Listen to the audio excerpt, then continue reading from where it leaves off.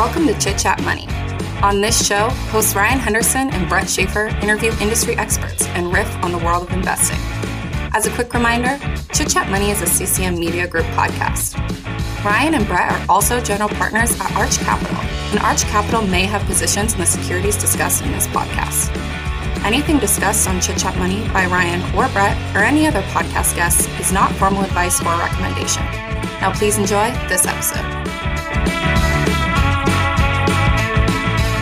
Welcome to Chit Chat Money. My name is Brett Schaefer, and I am joined by my co-host, Ryan Henderson. Today is our Tuesday not-so-deep dive episode where we analyze one stock by covering its business model, ownership, financials, and future growth opportunities. After listening to this episode, we hope you get a better perspective on the company that we cover. And today, as we chug through our big tech month of December, we are covering Amazon, the January.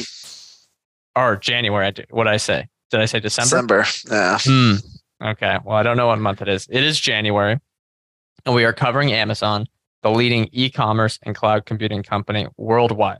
But before we get to this episode, here are a few housekeeping items just for listeners. If you are a regular listener to the Not So Deep Dive episodes, subscribe to our free newsletter and get the show notes and charts delivered to your inbox that we're going to be talking about on this episode.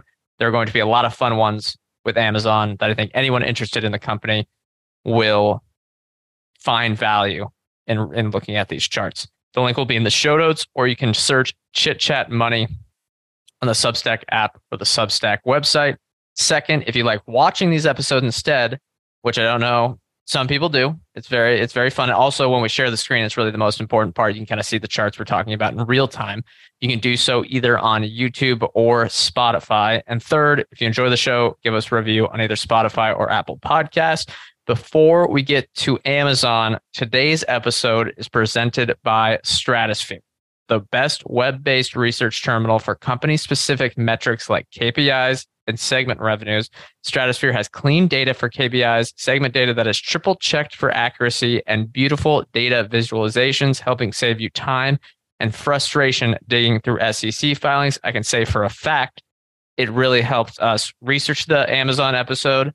It helped us visualize kind of what we're looking at when we're covering a lot of the Amazon KPIs because they are so complicated, and it helped compile some of the data for the charts we make ourselves. It's perfect. It's a perfect addition for when we do our Not So Deep Dives episodes. We use Stratosphere as our investing home screen, and you can too for free by going to stratosphere.io. That is stratosphere.io.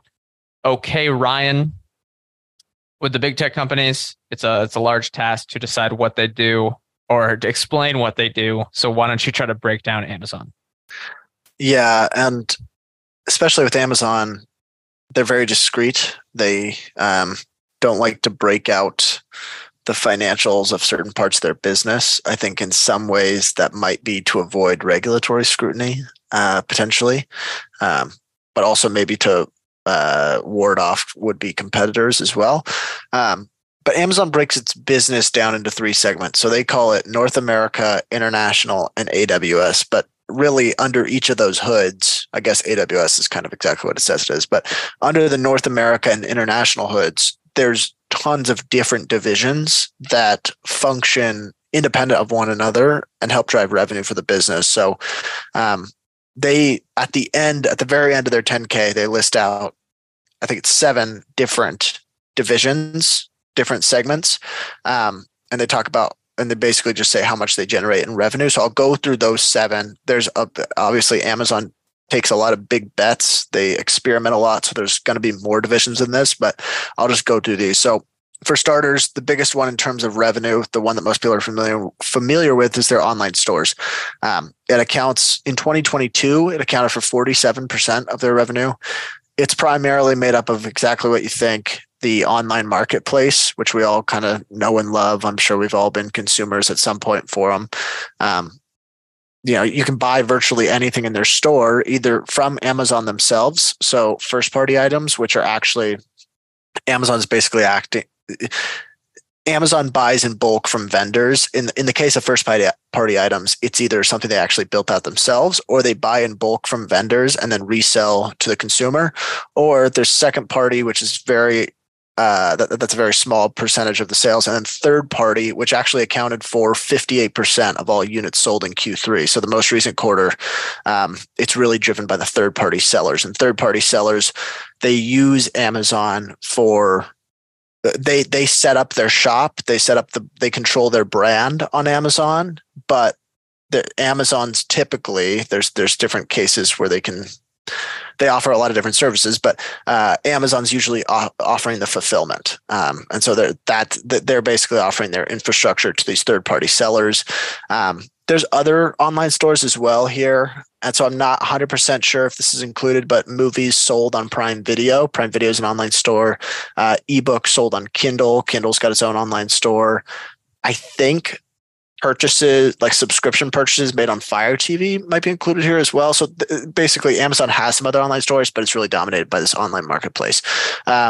Second one, physical stores. This one's pretty straightforward. It's a tiny percentage of the revenue, 4%, but it includes all physical stores that Amazon operates. So that includes Whole Foods locations, as well as Amazon branded stores. If you're in a rural area, you might not know that these exist, but we live in Seattle, so we get to, I think, witness a lot of experiments in terms of physical locations. So there's the Amazon Go stores, Amazon Fresh, and Amazon Style.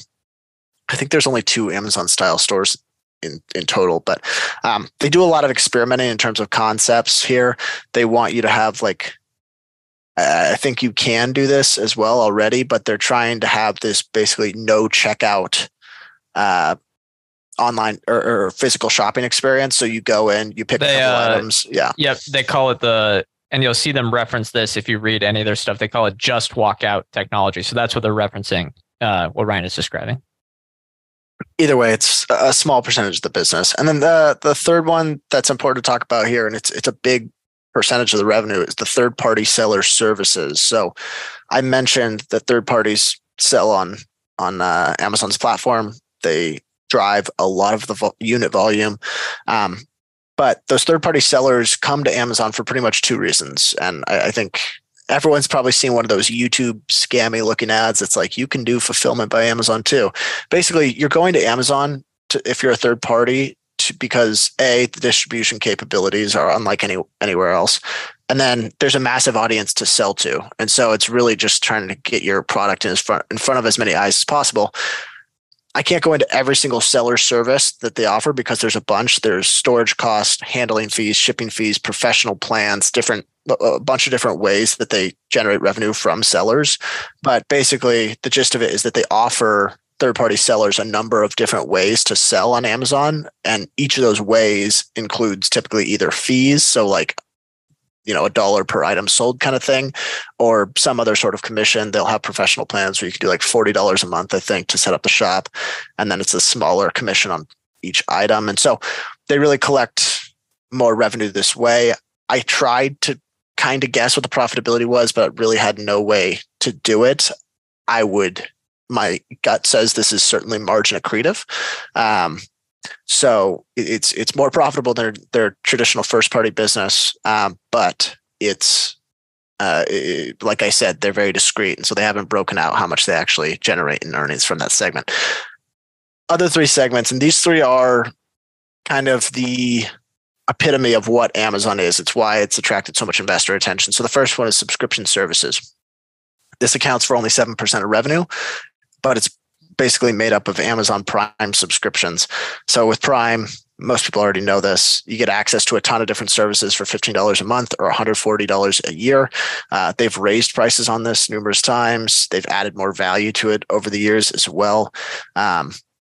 It's essentially leveraging the costs of all their other segments. So I would think that this should be quite profitable. However, they're also investing so much into it, which I think Brett will talk about later. And I'm not sure that they don't break out where the costs are included, but they're spending a lot of money to procure, for example, exclusive NFL rights for Thursday Night Football.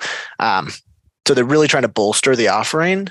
But it's hard to do segment profitability because the NFL rights are supposed to be churn reduction for the whole Prime membership, which you make money off in a variety of ways because more people are going to buy.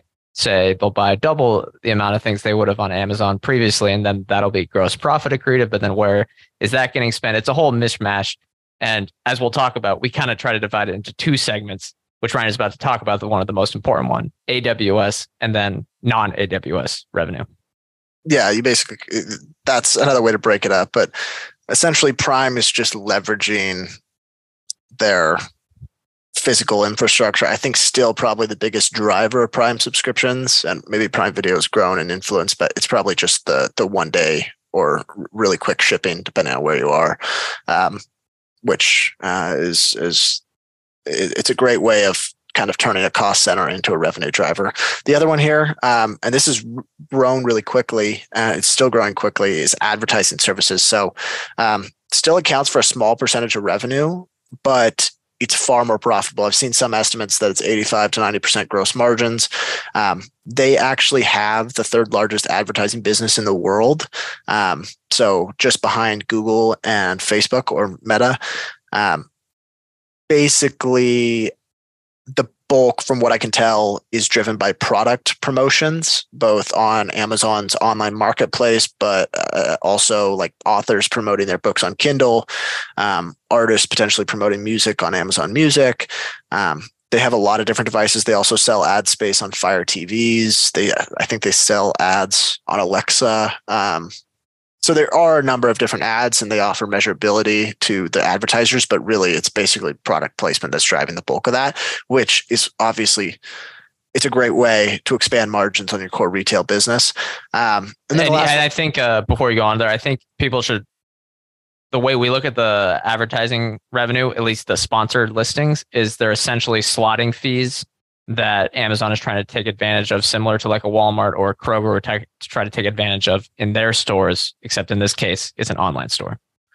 Exactly. And then I guess the last one, and this is probably the most important, AWS, it accounts for 13% of the revenue, but it accounts for the lion's share of profitability or profits. It needs very little introduction. It's the world's largest cloud platform.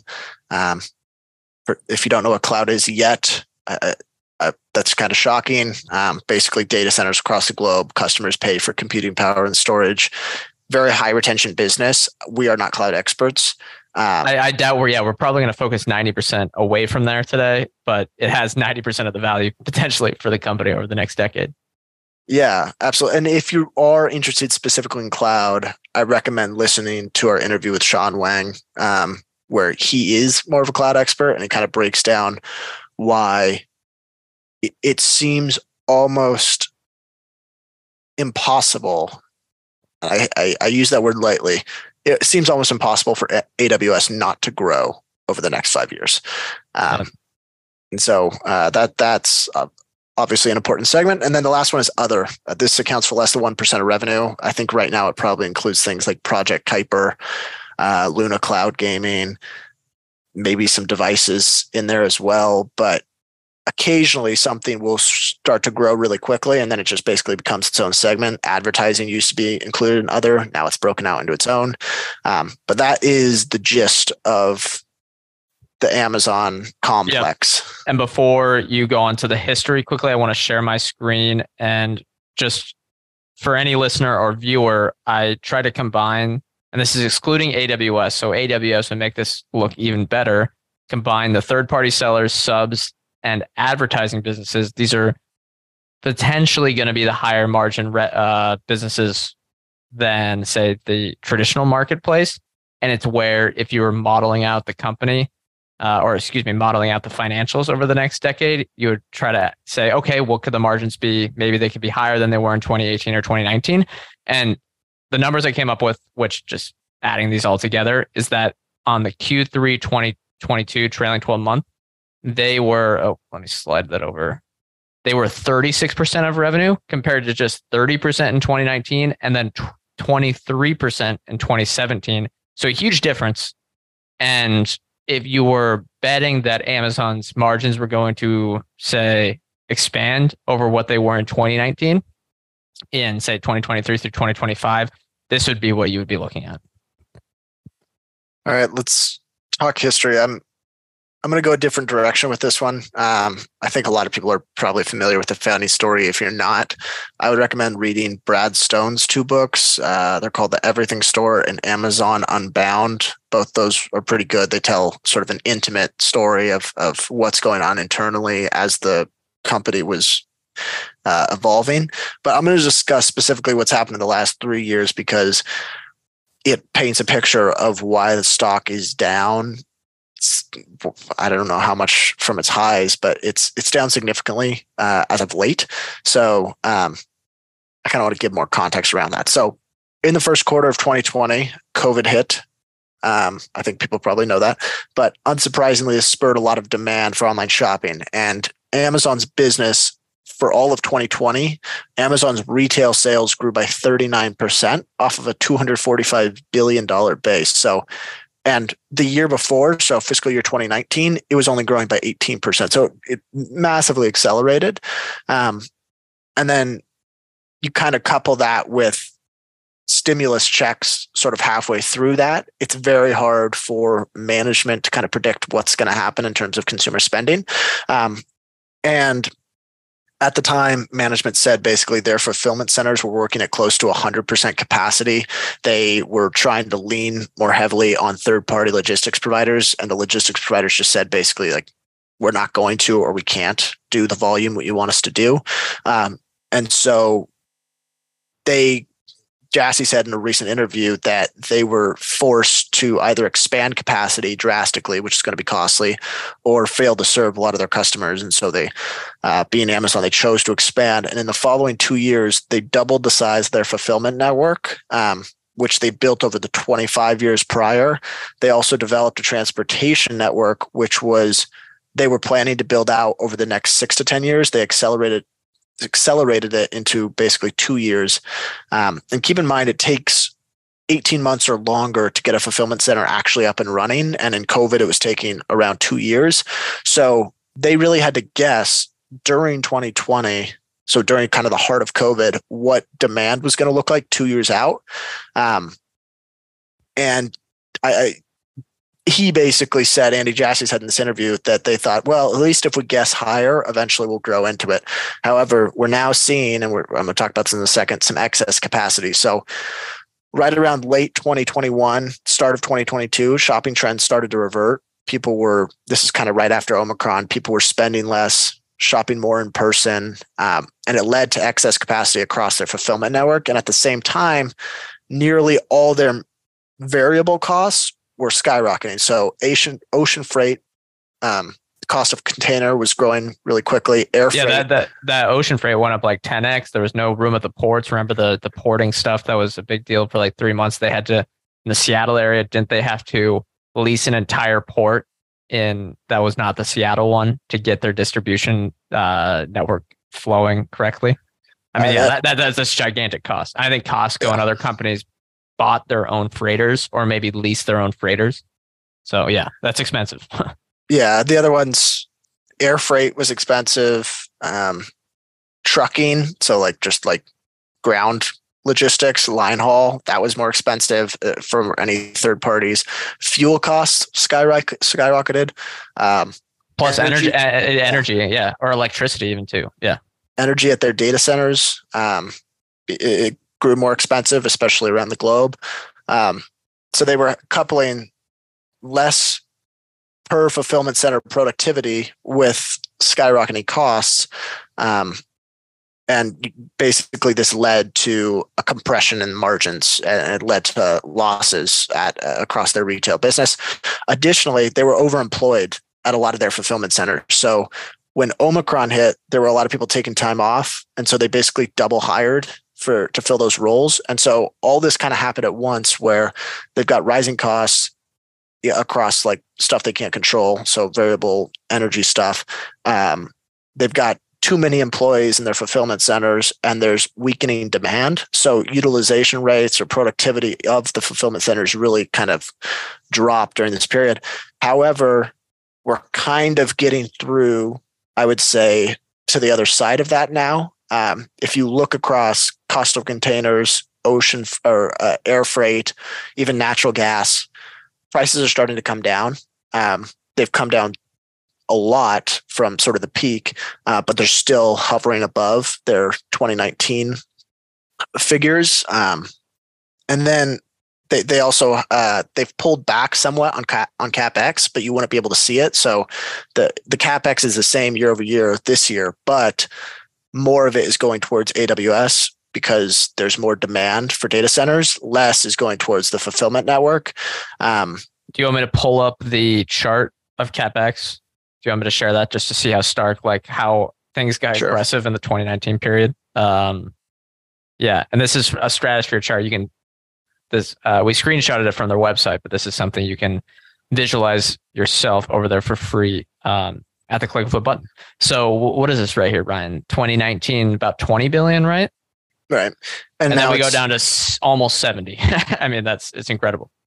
Yeah, for full year 2021, it was basically like around 60 billion in CapEx. They're expecting around 60 billion for 2022, or a little over.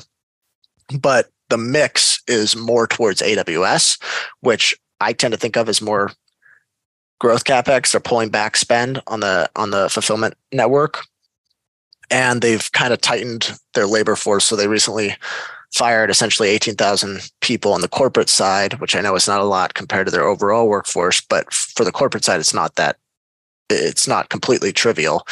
And I think they're in the process of getting their cost structure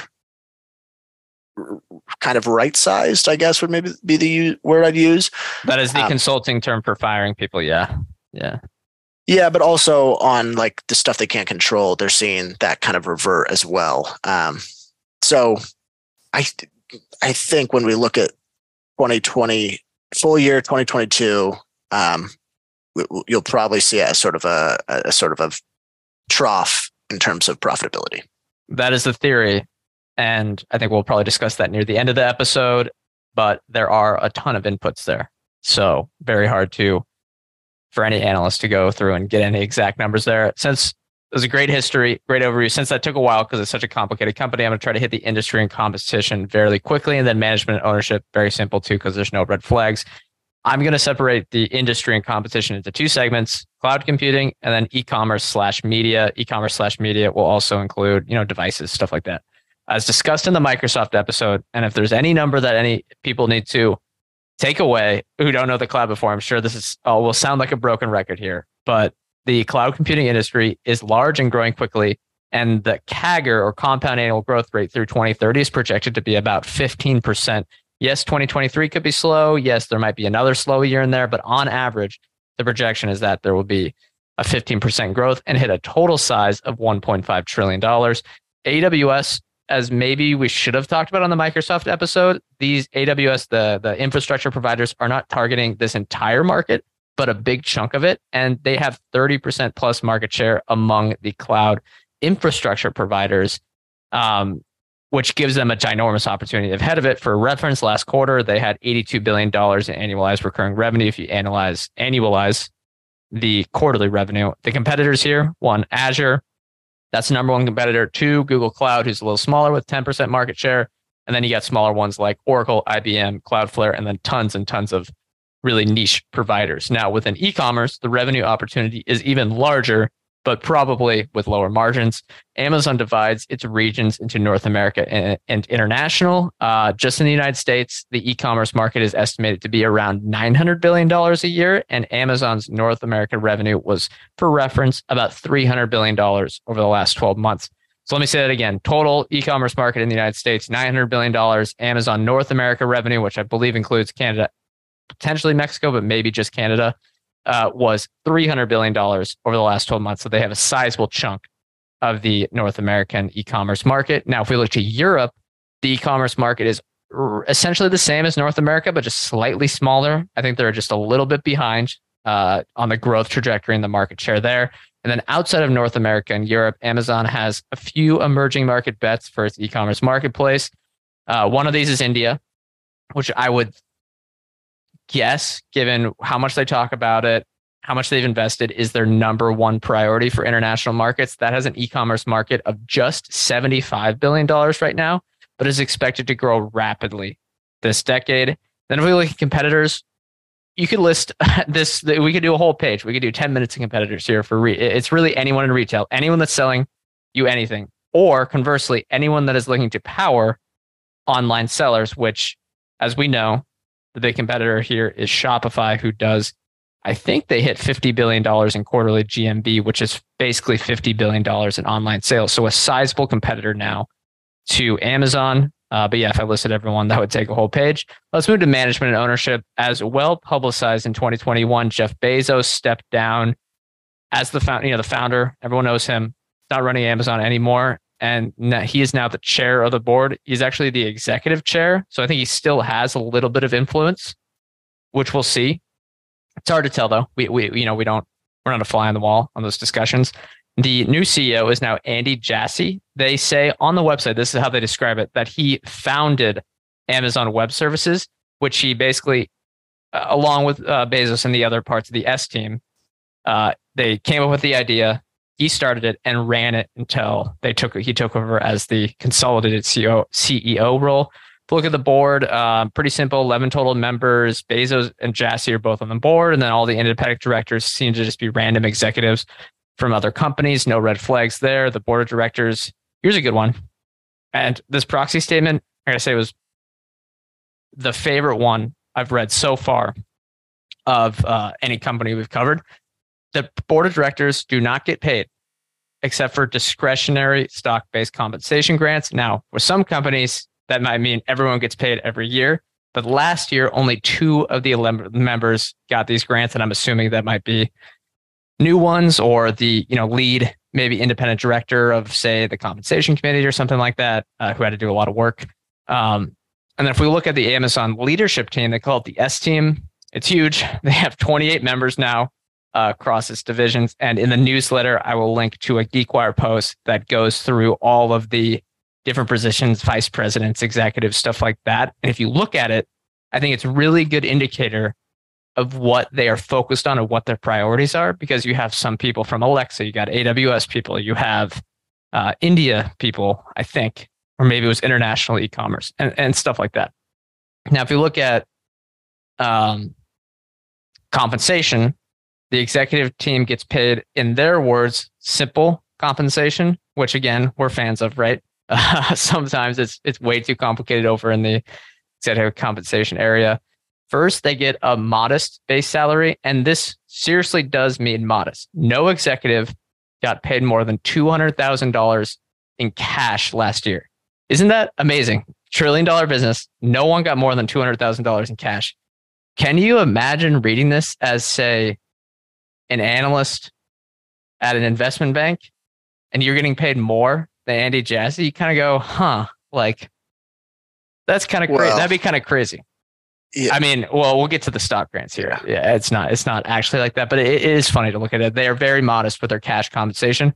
And the second thing they get are stock awards. I have a quote from it, but basically they are time-based restricted stock units, and they vest, and they are based on, so essentially if the stock price goes up or down, they'll get less or more, if you get what I mean. So if the stock price goes up, they'll get more in compensation.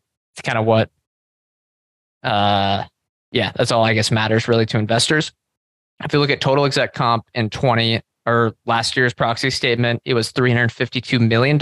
However, this includes the 10-year performance stock plans for executives that got promoted last year, like Andy Jassy.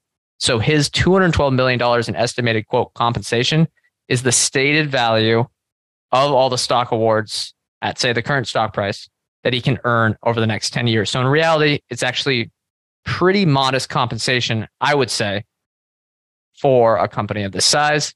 Ownership, pretty boring. Bezos owns 12.7%, and then essentially every other fund in the world, the index funds own it, and then all the large funds own stuff.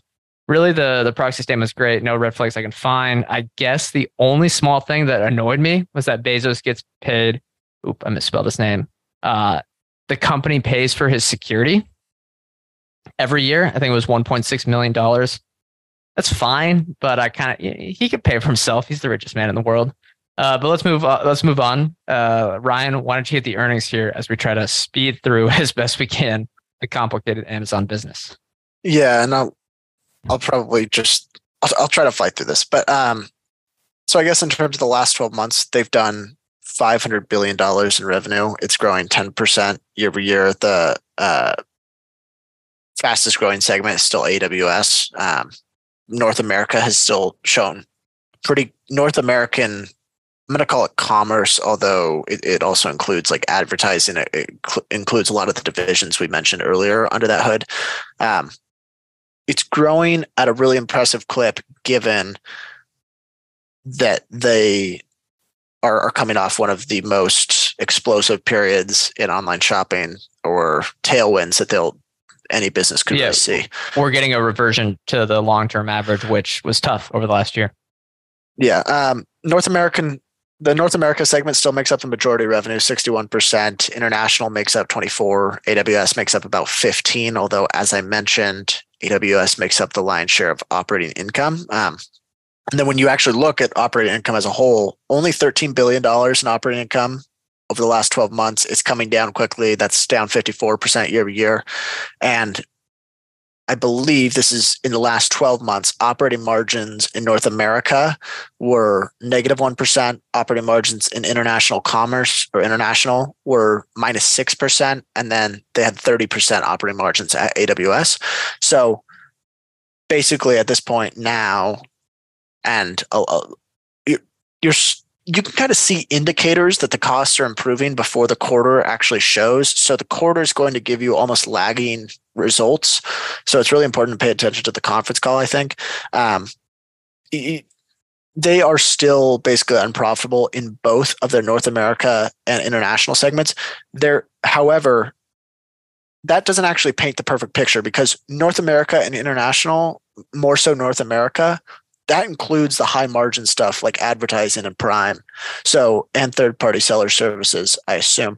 So the actual core, just retail operations of selling goods to consumers and shipping it to them, must be incredibly unprofitable when you think about the buoy that they're probably getting from those other high margin services. However, I mean, it's not like, they built out those high margin services, so it is, it's a testament to them, but it kind of just shows the lack of profitability that they're seeing right now. You want to say something? Yeah, sure. So viewers can see this, but if we look at their consolidated operating margins, they, in about 2018, if I'm looking at this correctly, hit about 5%, and they were stable until later in 2020. And now the consolidated operating margin, even with AWS becoming a much larger part of this business, have gone back down to, over the last 12 months, about 2.5%. So yeah, like Ryan mentioned, the costs have hit them hard recently. Yeah. And I guess right now also, just in terms of most recently what's going on, international sales were down pretty big. A lot of that's due to foreign exchange impacts. However, there's also kind of a recession going on in Europe also. But the FX impact is only on revenue. It's not really on income, because they're taking those not dollars, wherever the local currency is, and they're reinvesting it back into their local geographies. So they report it as lower on their annual or on their quarterly results, but it's not really impacting their income. But I would say, yeah, in the local areas, but their corporate expenses are in some of the most expensive markets in the world: New York, Seattle, DC. So they have those corporate expenses. That overhead is going to be a lot more expensive when the euro goes down by, what was it, like 15% at one point last year? Yeah, but nevertheless, it's really not affecting their income nearly as much as their sales. Right. So you're not going to see as big of a discrepancy there. And then just in terms of like margins, I mentioned that both North America and international have gone negative. Margins have compressed a little bit at AWS too. There's a number of reasons for this. And I think not Jassy, but the CFO on the conference calls talks about this. They're going to fluctuate. And so when they see big kind of demand, they're going to get more customer service reps. They're going to invest in more sales people. They're going to expand out to new data centers. They're going to, right now, they're also having higher utility costs. So they're seeing some compression in the margins, but it's still basically fluctuating between 29 or 35%. I think over time, that's probably, you're going to get north of 30%, but it's kind of a perfect period for them to be investing into it. Other things I'll mention, the number to pay attention to really in terms of profitability is going to be their free cash flow minus repayment of finance leases and finance obligations. I know that's kind of a word salad, but basically Amazon pays for a lot of its equipment through finance leases, meaning that they buy the assets over time instead of upfront. So you think about like a warehouse, something like that. So ignoring those finance leases can make free cash flow look better than it is. So over the last 12 months, they've had basically negative $30 billion in free cash flow once you deduct those principal repayments. So you're seeing that them basically really hurting on the cash flow line. However, a lot of that is from $60 billion in CapEx. A lot of that's going towards AWS right now. More and more is going towards AWS over time. I would think that moving forward, it's going to be predominantly AWS. And so any sort of increase in CapEx from here, there's some that's going to be maintenance, but a lot of it's going to be growth. You can kind of think of it as growing demand for their cloud platform. The other thing I wanted to talk about, Brett, you look like you want to say something. I was going to say, I wouldn't say maybe predominantly might be a little strong because there is CapEx and the e-commerce stuff, especially internationally, but it might be more of a 50-50 mix going forward, maybe even higher for AWS a few years from now.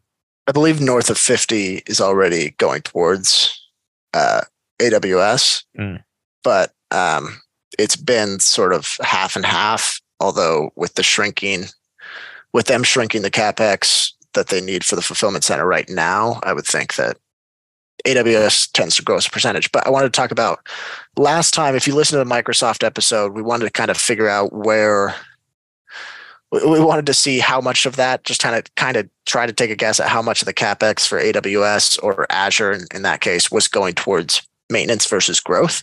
And so I wanted to talk about the depreciation around the servers, because that is fairly important. There was actually an announcement last year that Amazon is extending the useful life of their servers. So, and they're extending it from 4 years to 5 years. So that's going to help.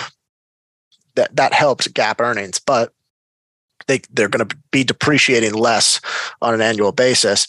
And the quote from the CFO said, "We've been operating at scale for over 15 years, but we continue to refine our software to run more efficiently on the hardware." So the way I look at it is that, and basically it's improving unit economics at their data centers. Yeah, it's a good, extending that life. Some people might think it's a accounting gimmick. I see a lot of people talk about that, but I kind of think of it as a good thing. Also, they would pay less in taxes if they depreciate it, if they kept the useful life of 4 years. So correct. And their first slide on every page is the cash flow statement. So we always know that their priority is cash flow, but they have to report the accounting the best way they think it's the best way they know they can.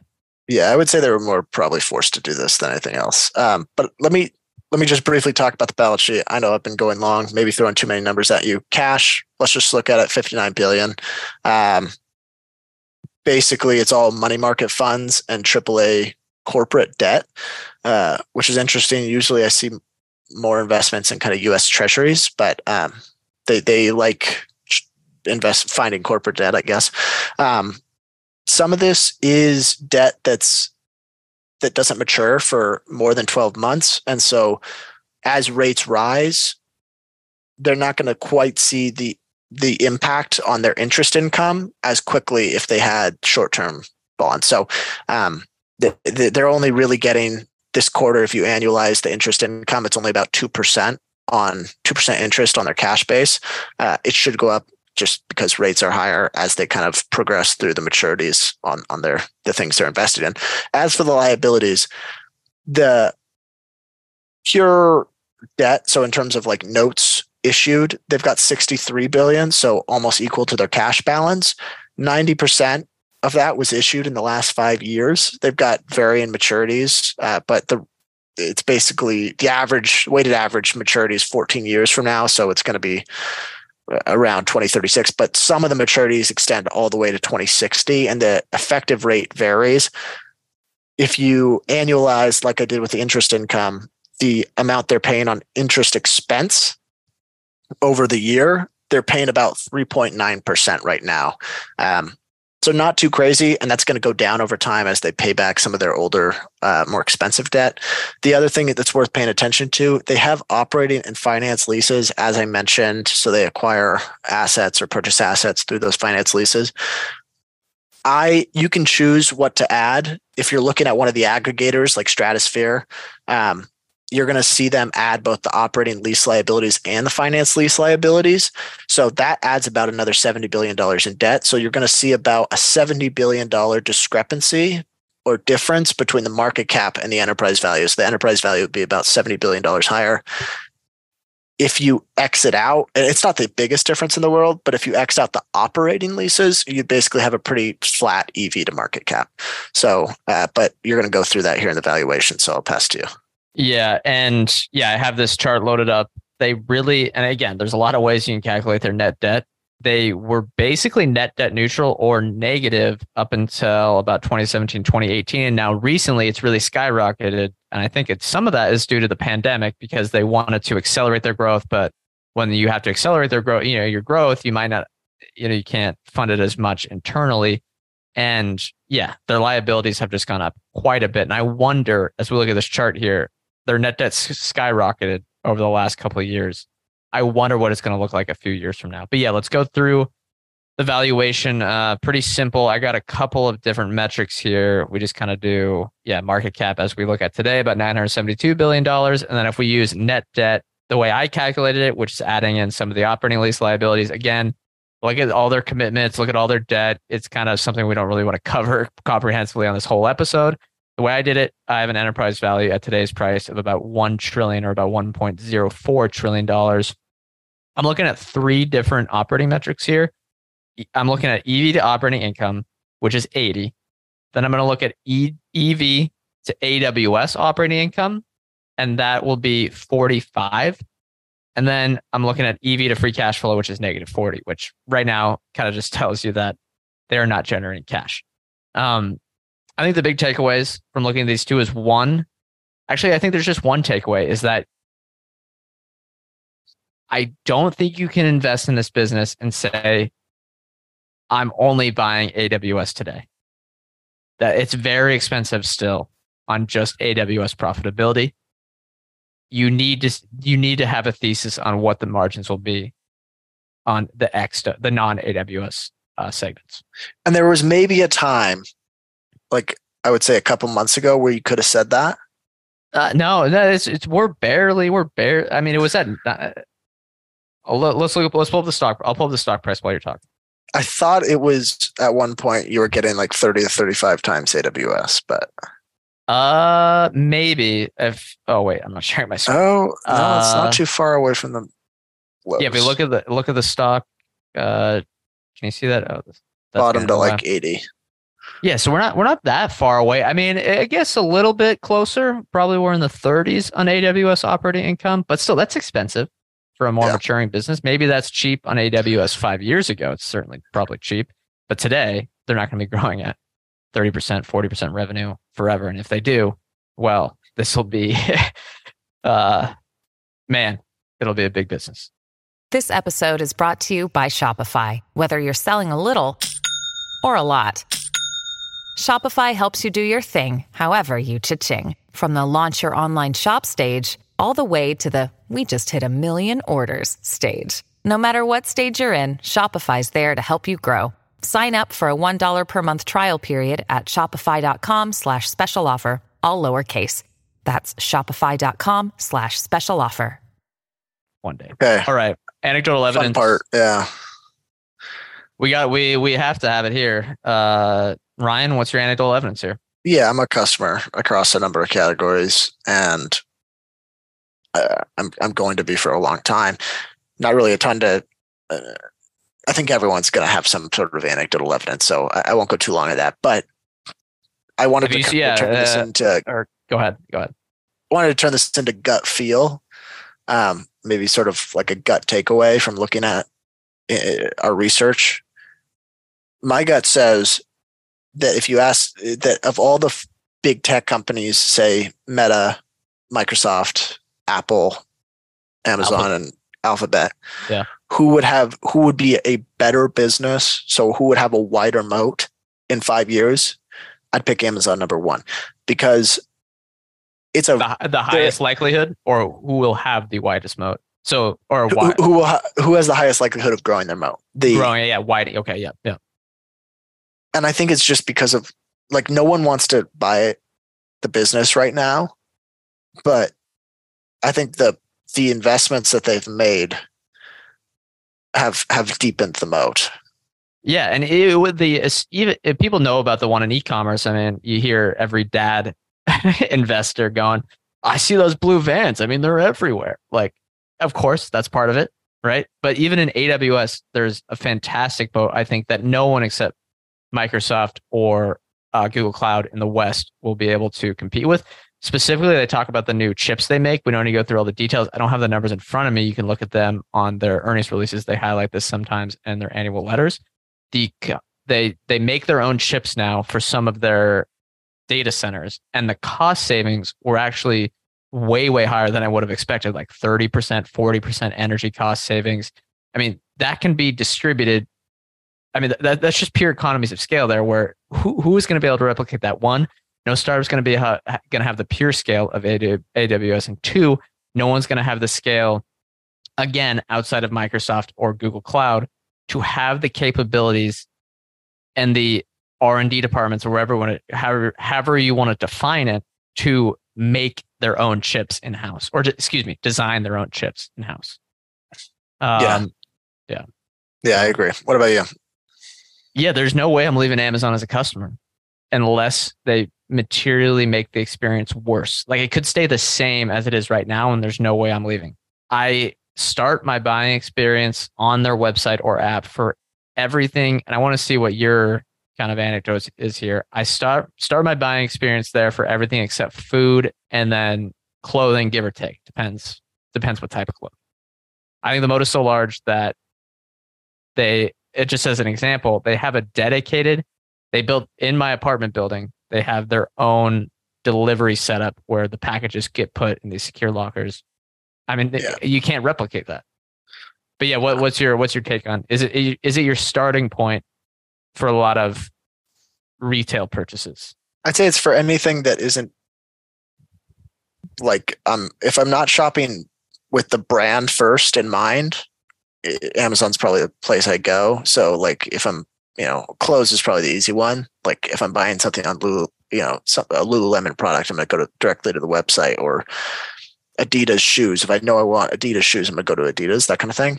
But for all the other stuff, like the gimmicky stuff, the stuff I need that I don't really think about or don't categorize, like, I'm going straight to Amazon. I don't buy my food on there, but pretty much everything else, it's just kind of like the digital mall.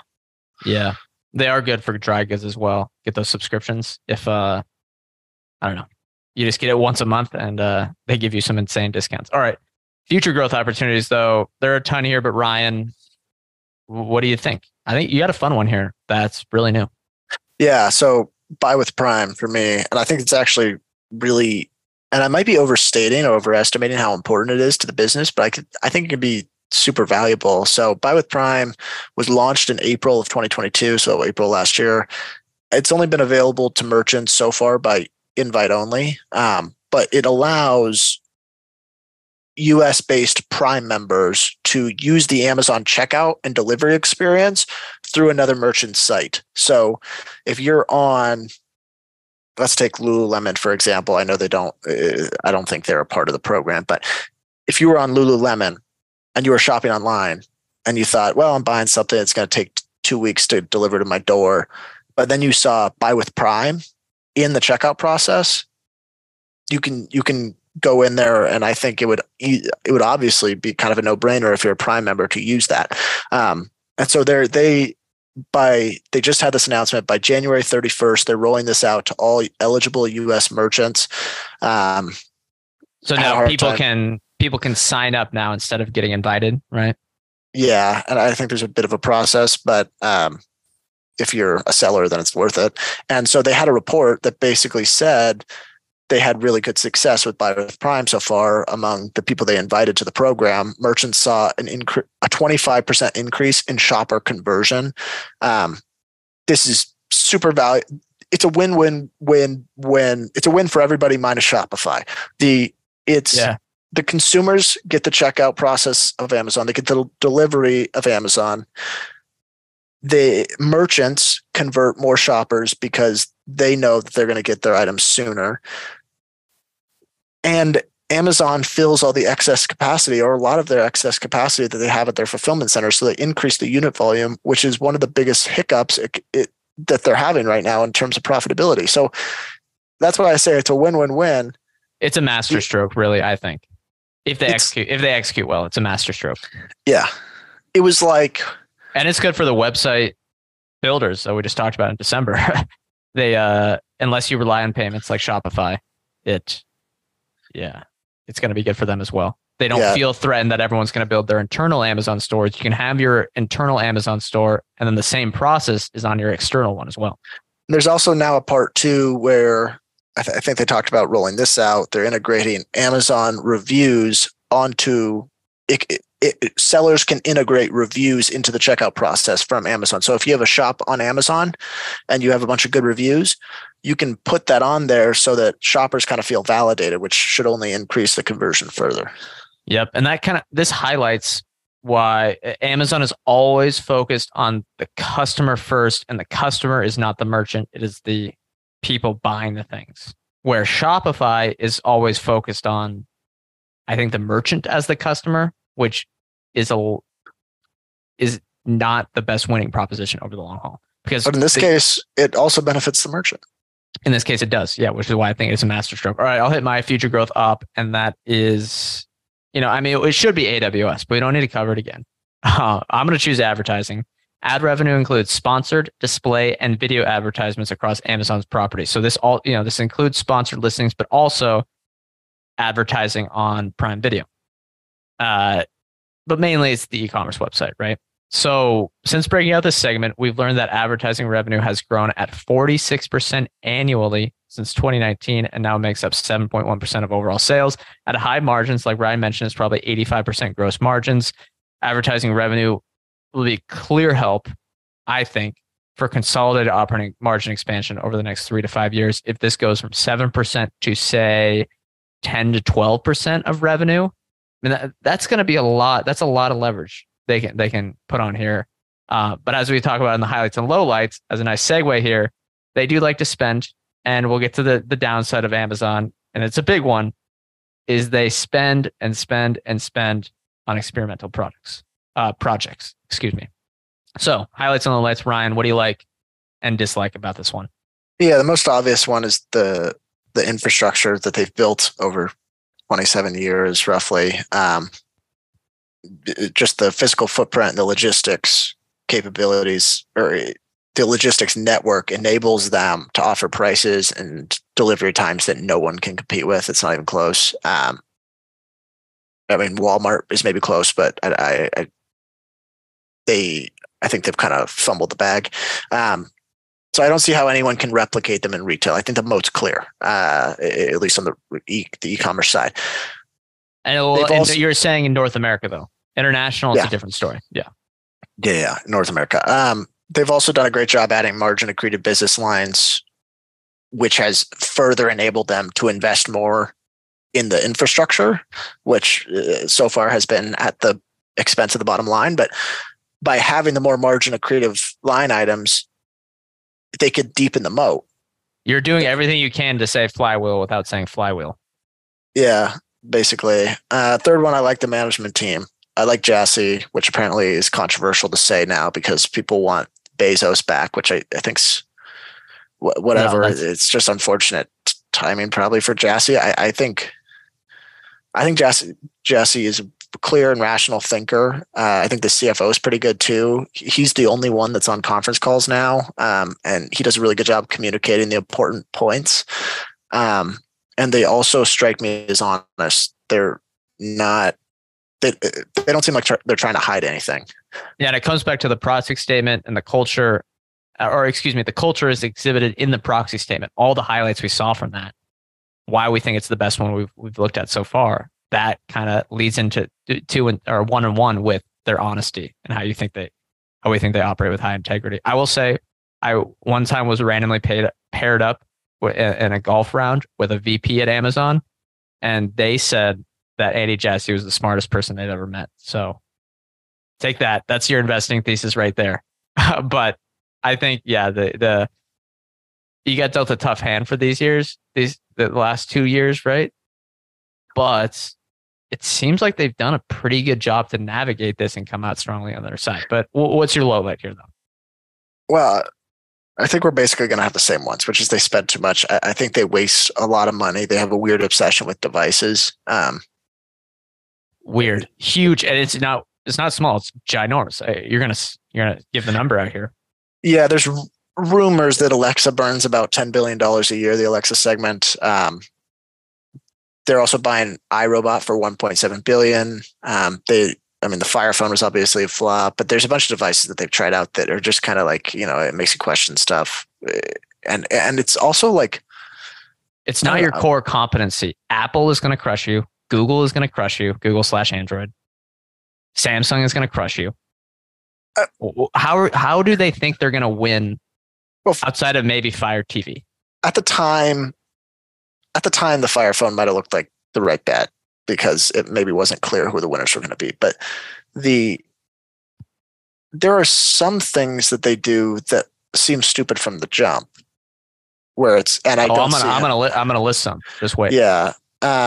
So that's a low light. The other part that's a low light for me is you see some of these numbers around how much they're spending on certain divisions. And this is now, I didn't even put this in here, but the accounting being so complex and the, I guess, mask that they put over the numbers, like they don't want to show you what the margins are in each division, make it harder for me to tell.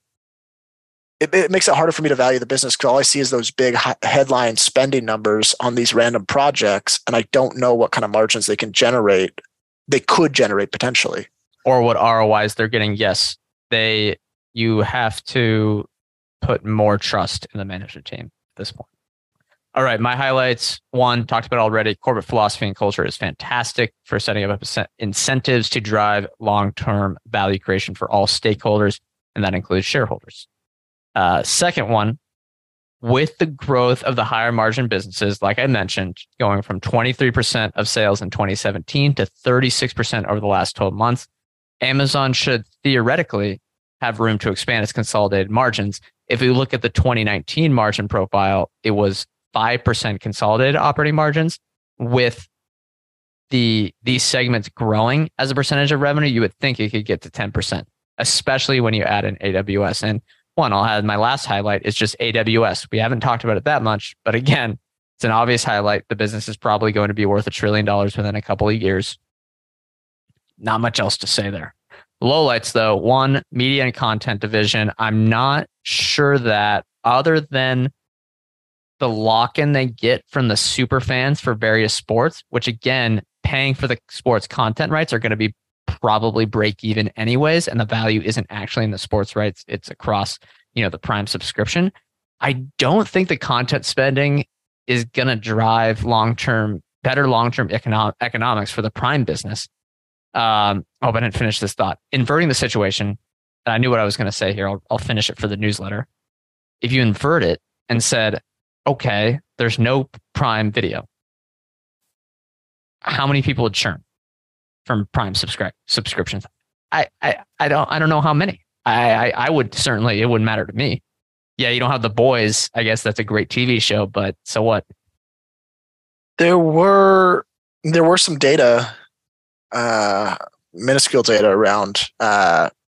Basically, they just gave out some points on the latest press release around how many Prime members both the Lord of the Rings and the Thursday Night Football attracted, and it seemed like it drove a lot of Prime members, but I don't know how. Yeah, but both of those are $1 billion a year in costs each. So, yeah. But it might have been worthwhile. It We have no idea is the problem. Yeah, that is the issue. I think it can be valuable if it can be valuable, but I think if the only way it is if they raise Prime subscription prices. Which they have, and they probably will. They probably will again. Yeah. All right. My other low light, and this is the big one, Ryan mentioned it already, is the wasteful spending across so many R&D projects. Now, if I talk to an executive there, if I had the lucky chance to talk to one of them, I'm sure they would argue that these projects will create value over the long term. You just can't see it today. They have experiments that are going to be the next AWS. I think that's what they would talk about, or the next advertising division, or whatever.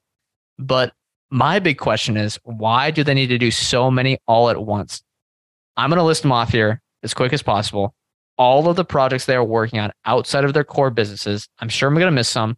And these are just from the past 2 years of press releases. 1, Fire TV and Wi-Fi devices. 2, Alexa and Alexa connected devices. 3, Kindle and reading devices. 4, Ring and other home security products. 5, consumer robotics like the Astro robot and the acquisition of iRobot. 6, Just Walk Out technology and Amazon Go/Fresh stores. 7, Whole Foods. 8, Prime Air drone deliveries. 9, Amazon Music. That also includes podcasts. They acquired Wondery, which is a podcast studio, and a live audio service, which apparently had 300 employees. 10, acquiring MGM Studios. 11, Amazon Care. They're also acquiring One Medical. 12, Project Kuiper, which is a satellite internet service similar to Starlink, hasn't launched yet. What are we on? 13, Luna Cloud Gaming Service. I mean, what? Are you kidding? 14, Amazon Games, which is a video game production company and publisher. 15, Amazon style physical fashion slash apparel store. It's a fashion slash apparel store in person. It's not physical fashion. 16, Amazon Pharmacy. What did they acquire? PillPack, right? They have a pharmacy division. 17, electric vehicles with the Rivian commitment and Rivian investment. 18, self-driving vehicles. These are all just from the past 2 years. These are all ongoing today. Here, we can't talk about this forever, but what's one that needs to go, in your opinion, and one that you think should stay? As I'm sure we have the perfect perspective without any internal data on what ones are working or not. But for fun, what one do you think needs to go, and what one do you think needs to stay? I'm going to go Luna. I think that's a waste of money. Okay, and they already fired. They fired a bunch of people. That's probably gonna. Yeah, it's probably gonna go. It's gonna get shut down here soon. What one needs to stay? What one do you think? Again, we don't know. But what one, in your opinion, do you think has the most promise? Oh, well, I think having an electric vehicle fleet would save them money. Yes, I think that could be. Yeah, and I mean they're committed to that now, and it also, I think I remember reading that, I mean, there's probably benefits like ESG wise, maybe a lower cost of capital for doing stuff like that. Yeah. All right. I'm going to go, I would have said Luna Cloud. I'm going to go Alexa. I think it's a total bust. And then I think for valuable one, I'm going to say Project Kuiper. I think if you added that on as a feature as Amazon Prime, that's quite valuable for someone. You can get internet in remote spots outside of your home. All right. Yeah, of everything else, that seems to have the most, like, if you're looking at what could be an AWS, that would probably be the biggest one. Project Kuiper. Yeah. Yeah. Although they're behind Starlink, but we'll see. Yeah. All right. Bull case, Ryan, what are your thoughts? Well, we've kind of alluded to it this whole time, which is the higher margin products or services that they have are making up more and more of their revenue.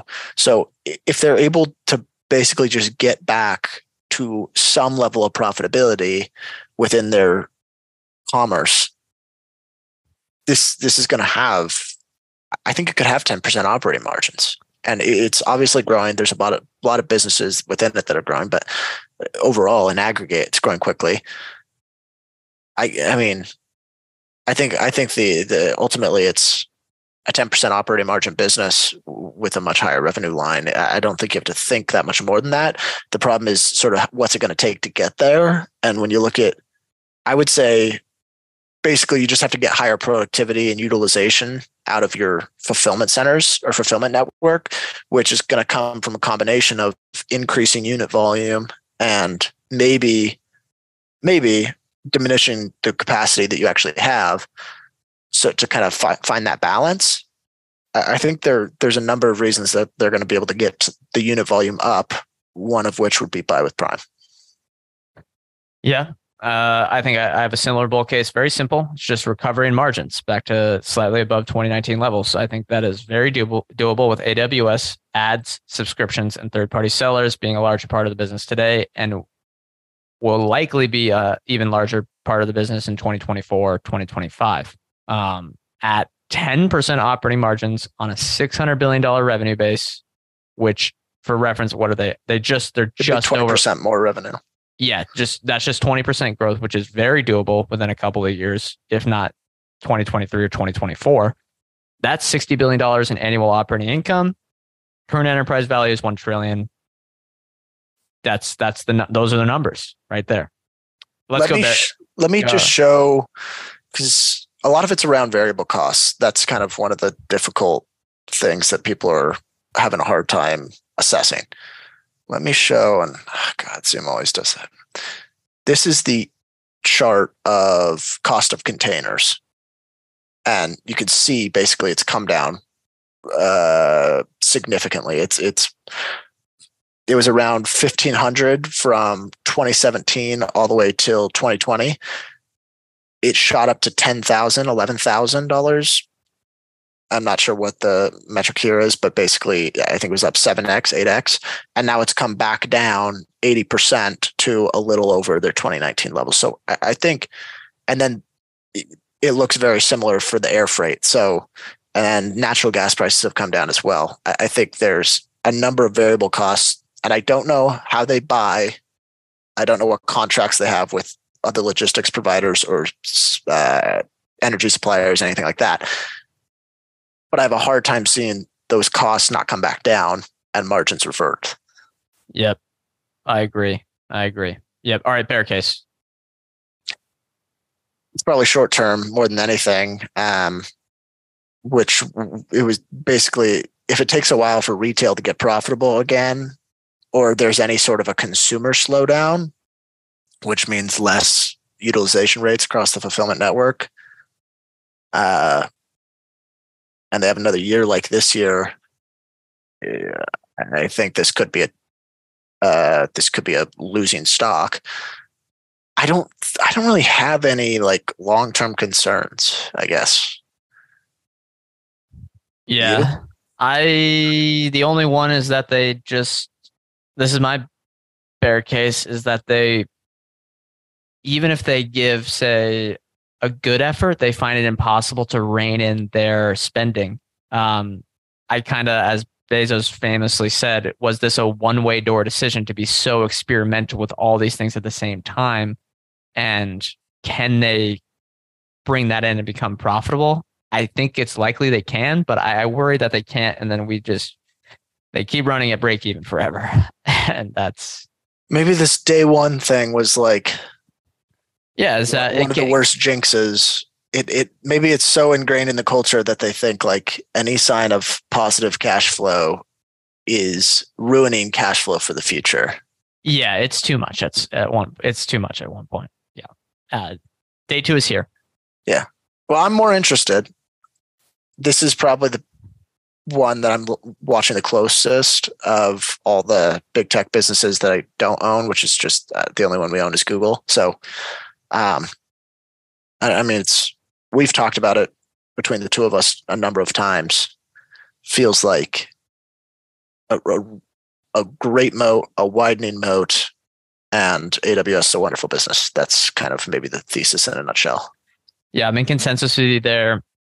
Price isn't too bad. There's a lot of moving parts, but you can see a path because of the 2019 numbers where once we get through all this stuff, margins will be fine. And again, yeah, the moat is so strong. So you have that combination of management, durable competitive advantage, attractive price. That's the three criteria we look for. And that's probably why we're very interested today. I should, as a full disclosure, we don't own it today. It's possible we could own it in the future. That's why the disclosure. None of these shows are stock pitches. They're just stock analysis. But let's go through the disclosures. First up, the stock for next week is going to be Meta Platforms. And then after that, Salesforce and Alphabet. Okay, that's going to do it for this episode. Thank you all for listening. Remember, we are not financial advisors. Anything we say on the show is not formal advice or recommendation. We are general partners at Arch Capital, and clients may hold securities discussed in this podcast. Thank you all for listening. We'll see you next time.